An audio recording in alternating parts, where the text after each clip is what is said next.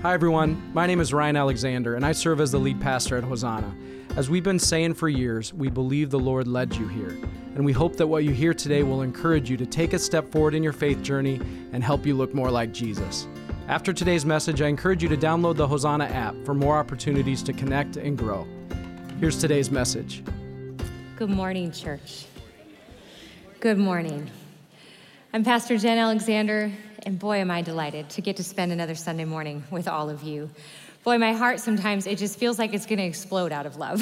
Honestly, for the people of this church, the last number of weeks, I've been able to bounce around to all of our campuses, worship with you, chat with you afterwards, and I'm so grateful. I'm so grateful for all that God is doing among us and through us as a church. What a privilege it is to be part of the family of God, to get to live up, in, and out together.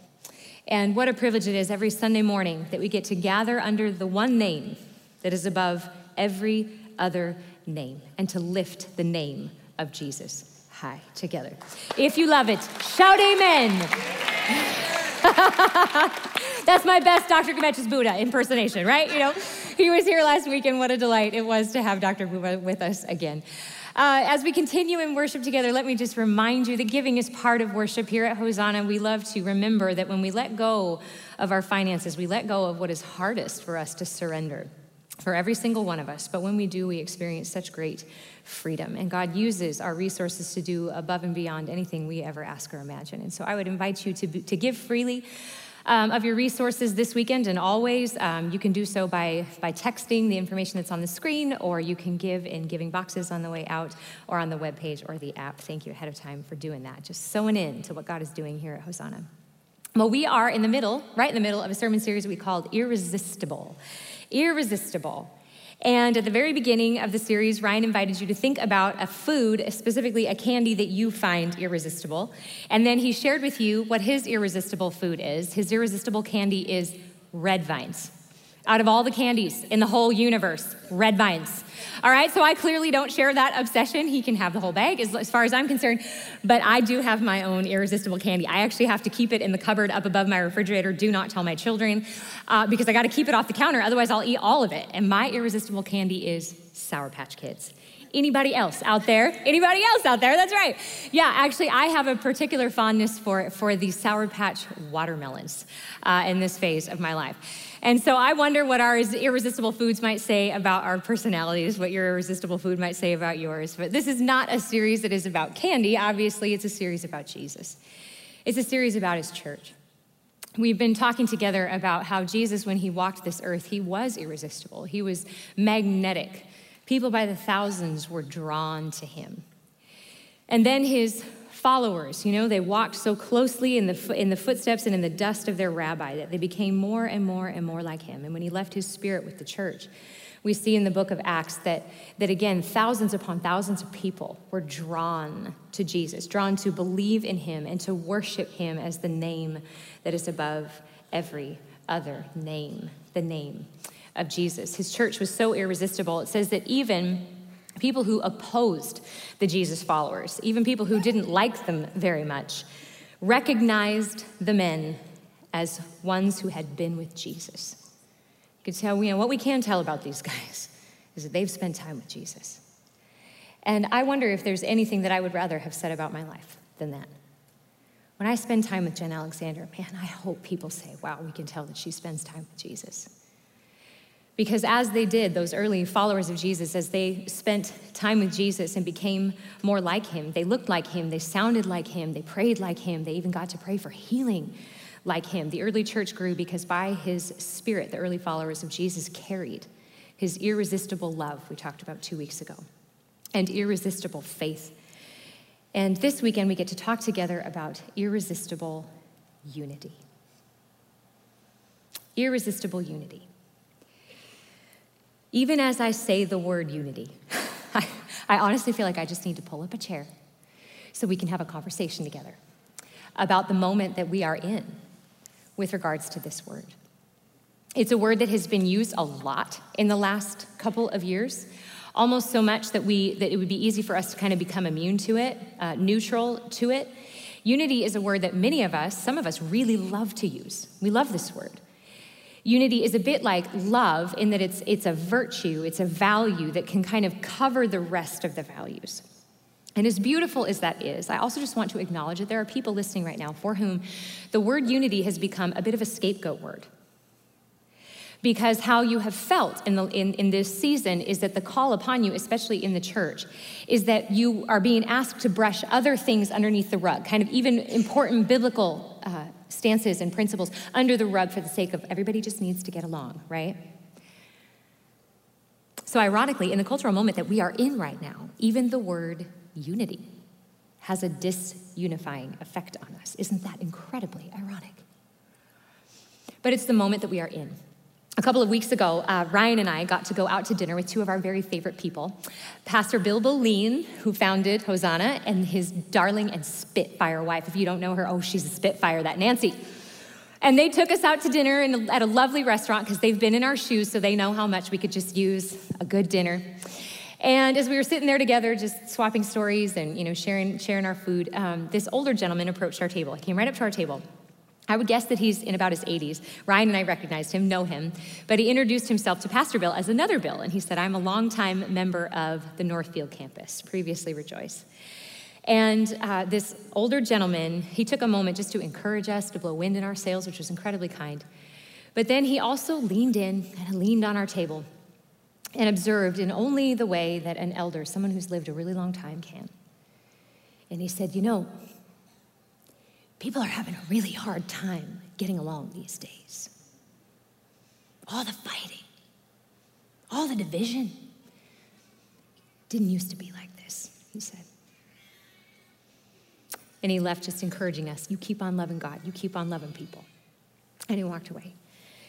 So what about that observation that people are having a harder time getting along right now than a really long time in history? It is true. I have found myself being really curious. I've been trying to be curious about the cultural moment that we're in right now. And so I've been reading a lot. I've been reading social historians, and they confirm what Bill said and what all of us feel. You and I are living in a particularly contentious, especially hot, uniquely divided time right now. The cultural moment that we are in among our family members, our coworkers, our neighbors, our friends, even fellow believers, it's almost like it's just simmering all the time. It's just simmering. We feel it simmering all the time. And sometimes it gets so hot it boils right over. With our hot opinions and our strong stances. This is the cultural moment that we are in. And so I will just share with you that, especially in the last 6 months or so, the question that I have been asking myself and coming before the Lord with is, how, God, can I be different? How can I be different? How can I and all of us in this church, as believers, as Christians, do what our Savior did and be completely countercultural? I think it is important for us to recognize we have not always been countercultural when it comes to disunity. If anything, Christians have been joining right along. But that is not who we are. That is not who Jesus prayed that we would be. And so I have been asking, Lord, how can we be different? I wonder, and when I wonder with hope, if maybe, just maybe, in this moment, if we cry out to the Holy Spirit and ask him again to make his church irresistible, if we will just be blown away by what he will do. But it begins by unifying in worship. It begins by unifying under the name that is above every other name, the name of Jesus. We know it starts there. But we have to care about unity because Jesus cared so much about unity. He cared so much about unity. He lived it. If you've read the Gospels anytime recently, you know that Jesus was constantly surrounding himself with people who before Jesus came along didn't belong together. These were people who couldn't get along until Jesus came along. When we see the list of the 12 disciples in the Gospels, often, always in that list, we see two people named who couldn't be more opposite. One of them is Simon the Zealot. That moniker of zealot means that he was, at minimum, a zealous Jew, a very zealous Jew. But it actually likely meant that he, Simon the Zealot, was part of a Jewish sect who was very intentionally desiring to take down the Roman government. So he was anti-government, was hoping Jesus would be part of that whole thing. But in the same list of 12, we read the name Matthew, the tax collector, who worked for the Roman government. Among the 12, Jesus created a company of rivals, as it were. These two men and all of the men and the women who surrounded Jesus, they were not monolithic in their backgrounds or their perspectives or their political whatevers, and yet they were able to table together. They were able to commune together. They were even able to minister together. That's amazing because of what they agreed on, that Jesus Christ is the Son of God. Jesus cared deeply about unity. He lived it, and he prayed fervently for it. He prayed fervently for it. John 17 has been on my heart almost constantly for the last year and a half. I wonder if that's true for many of you, to the point where we might even get tired of it or just become numb to it. May we never become numb to the reality that the very last prayer that Jesus prayed, he literally spent his last prayer request before he went to the cross praying for our unity. We can't look away from that. We cannot look away from that. These are his words in John chapter 17. He's praying. He says, I am praying not only for these disciples, but also for those who will ever believe in me through their message. That's you and me, by the way. I pray that they will be one. Just as you and I are one. You are in me, Father, and I am in you. May they be in us, so that the world will believe you sent me. Keep it up there. We need to look at this. What is the reason for our unity? Why is Jesus begging God to protect it? Just for our sake? No, because it's our greatest witness to who Jesus is. It's the great so that of Jesus' prayer for unity, is so that the world will believe that Jesus is who he says he is. It's our most profound witness. So Jesus begged God to protect our unity. And as we turn the page from the Gospels, from Jesus' life into the book of Acts, the life of the early church, we certainly see this unity happening. In the book of Acts, we see evidence of unity everywhere. We read about rich and poor, male and female, young and old, Israelites and Ethiopians, Jews and Gentiles gathering under the unifying belief and worship of Jesus. Hear this. Unity with diversity has always been, and according to Revelation 7:9, always will be a defining characteristic of the kingdom of God. A defining characteristic of the kingdom of God and his church. It's such a beautiful vision. But because we have the writings of the New Testament authors, we know that just like today, just like the moment that we are in, unity in the early church was also very elusive. Really hard one. All over the New Testament, we read Paul's letters to the early church. We read the writings of John and of Peter, and over and over and over again, they are imploring the believers to get along, to love each other, to honor each other's differences. It's everywhere in the New Testament, teaching believers how to live together in unity. One of the more profound passages is found in Colossians chapter 3. This is Paul writing to the early church in Colossae. And I get the sense that he's a little bit fed up, like he's kind of hot as he's talking about this, because he begins with these words in verse 8. He says, but now is the time. We're not going to wait for it anymore. Now is the time to get rid of anger. Get rid of it. Get rid of rage, malicious behavior, slander, and dirty language. And don't lie to each other. It destroys unity. Don't lie to each other.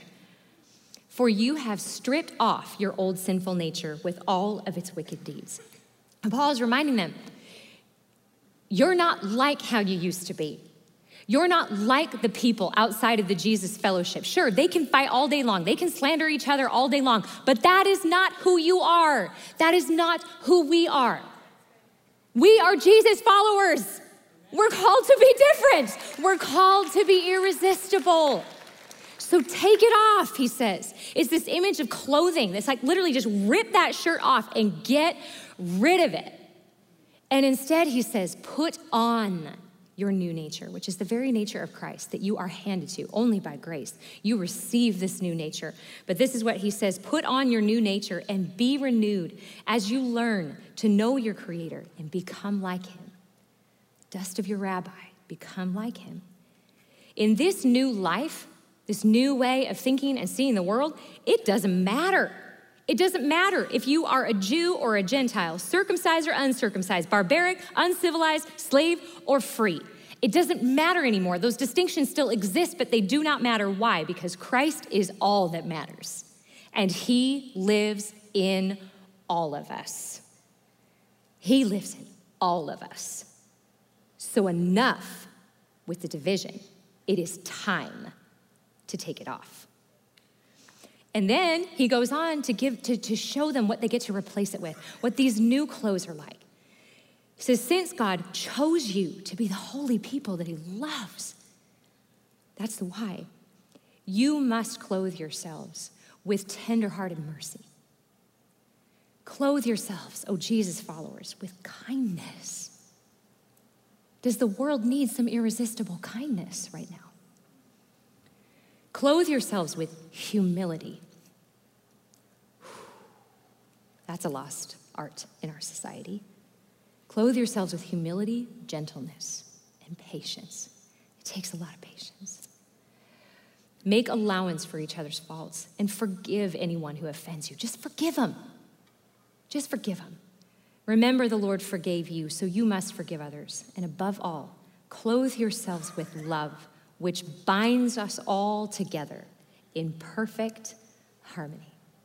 The word here is harmony. The word in every other version, is unity. It binds us together in perfect unity. Paul wouldn't have had to write these words or preach that sermon if they weren't having a hard time getting along. Unity can be very, very hard won, and we have to keep the why in mind. We have to remember, what is the why? Is the why that Christians would just get along with each other and fight hard for unity so that we can be in kind of this cloistered, protected, safe, it feels so good in here, little bubble? No, that is not the why. We have to come back to the why of Jesus. The why of Jesus is fight hard for unity because it is your primary witness to who God is, that Jesus is who he says he is. That is why we fight hard for unity. The church can be a lot of things. The church can do a lot of things. The church can learn the Bible inside and out. The church can pray for the salvation of the world. The church can feed the hungry. The church can do a whole lot of things. But if the people of God are fighting, the people of God are divided,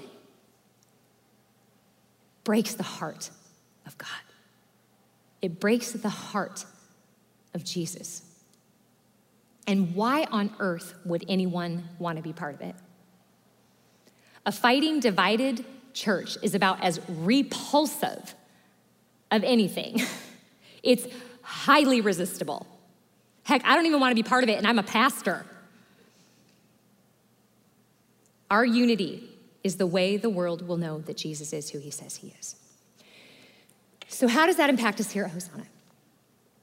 I'm going to let you kind of behind the curtain. I'm going to open up the curtain a little bit and just let you in on a process that we went through a couple of years ago. It was just time in our organization for us to do what every organization has to do, just update our look and our language. And we asked this outside organization to partner with us and just come in and pay attention to who we are, what we talk about as leaders and as staff and as congregation. What do we care about? And so they listened, and then they came forward with an idea for our logo. And I remember when I saw it for the first time, my heart just started to pound. as they describe to us why they chose this logo for Hosanna. If you're not familiar with it, please just look at it for a moment.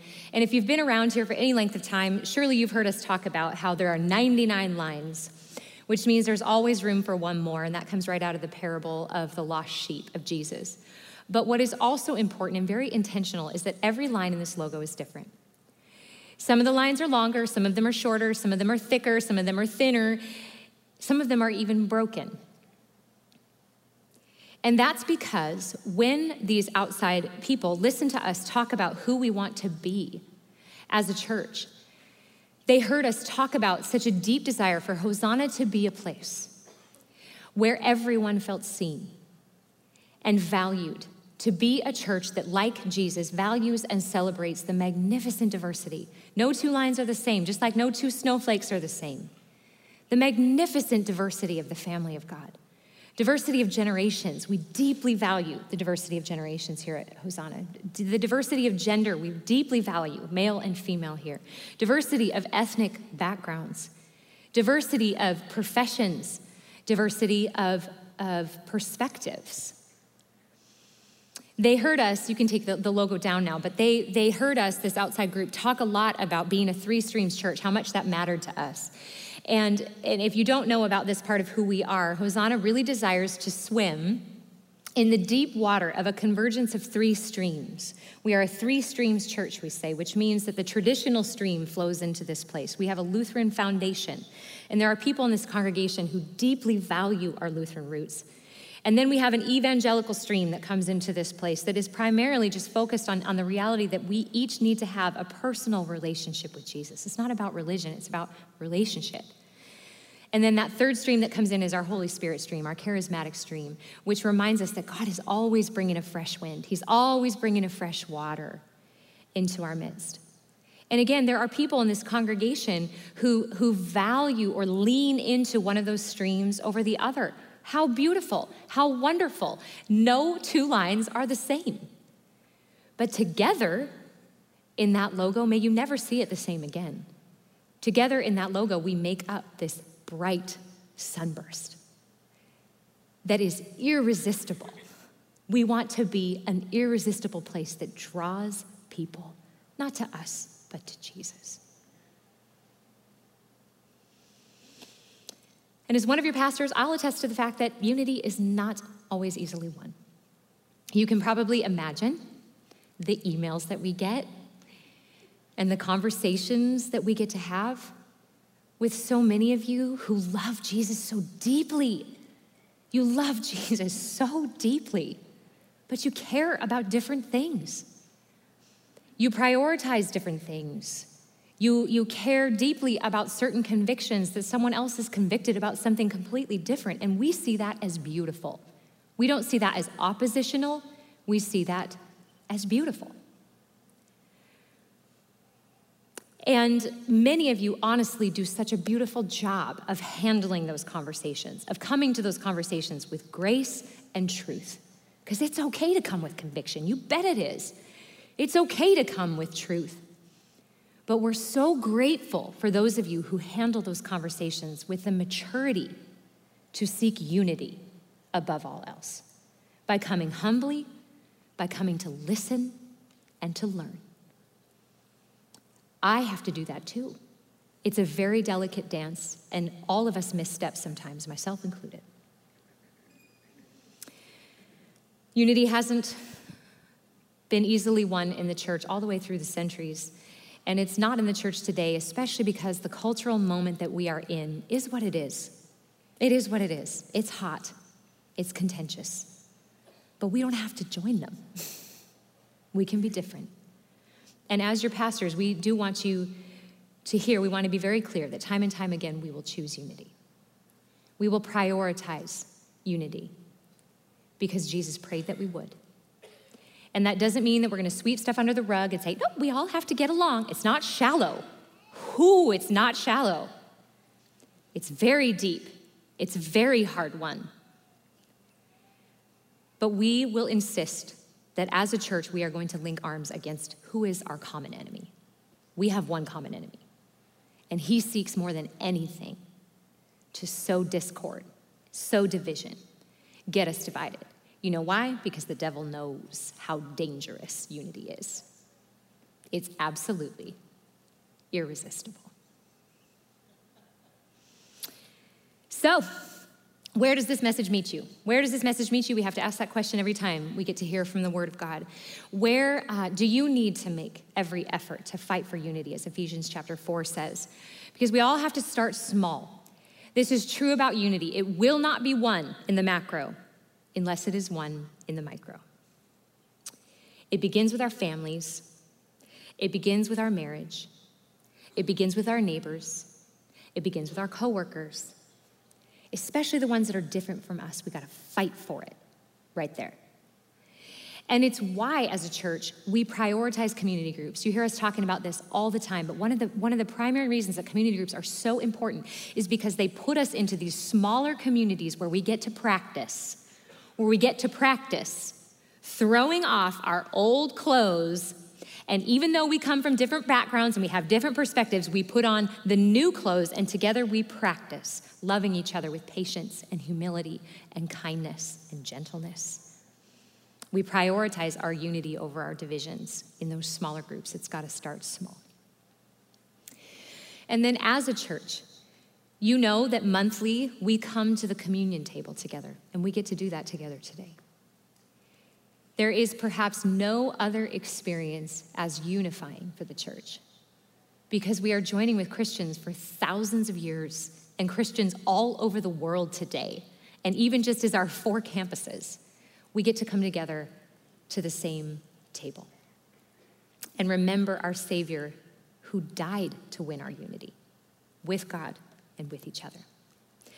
But before we move into that moment, we have spent a little time in Scripture today, but it's been pretty fast. And I just had a sense that we just needed to soak in a passage of Scripture for a few moments together.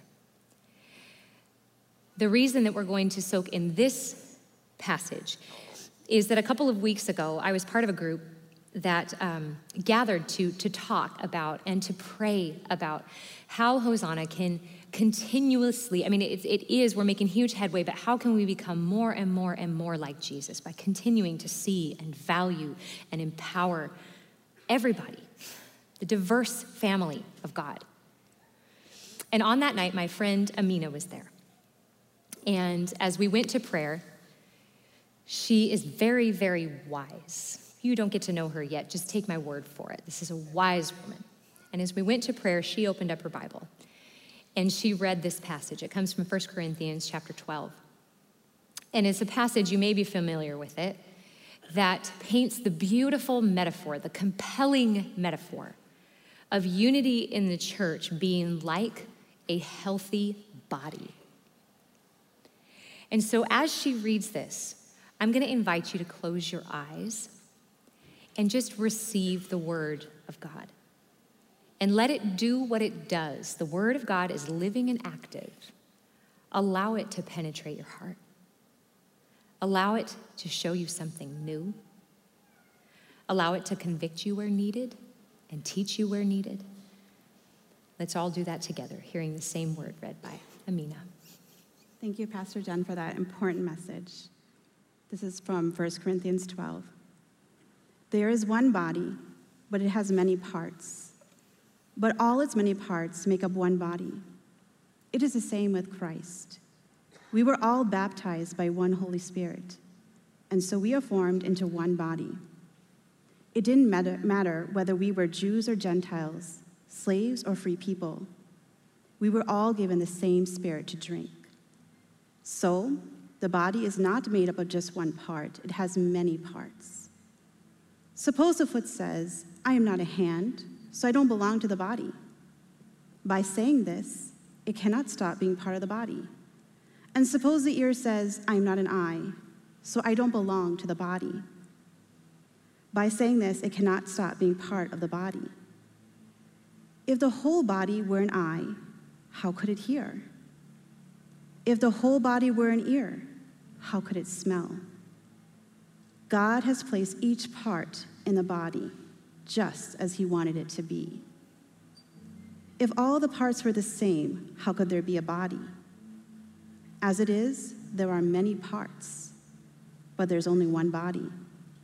The eye cannot say to the hand, I don't need you. The head cannot say to the feet, I don't need you. In fact, it is just the opposite. The parts of the body that seem to be weaker are the ones we cannot do without. The parts that we think are less important, we treat with special honor. The private parts aren't shown, but they are treated with special care.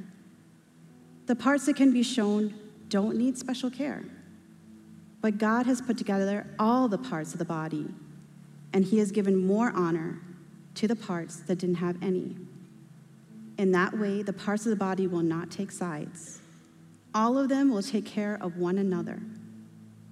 If one part suffers, every part suffers with it.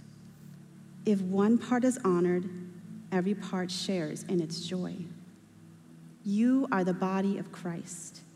Each one of you is part of it. Amen.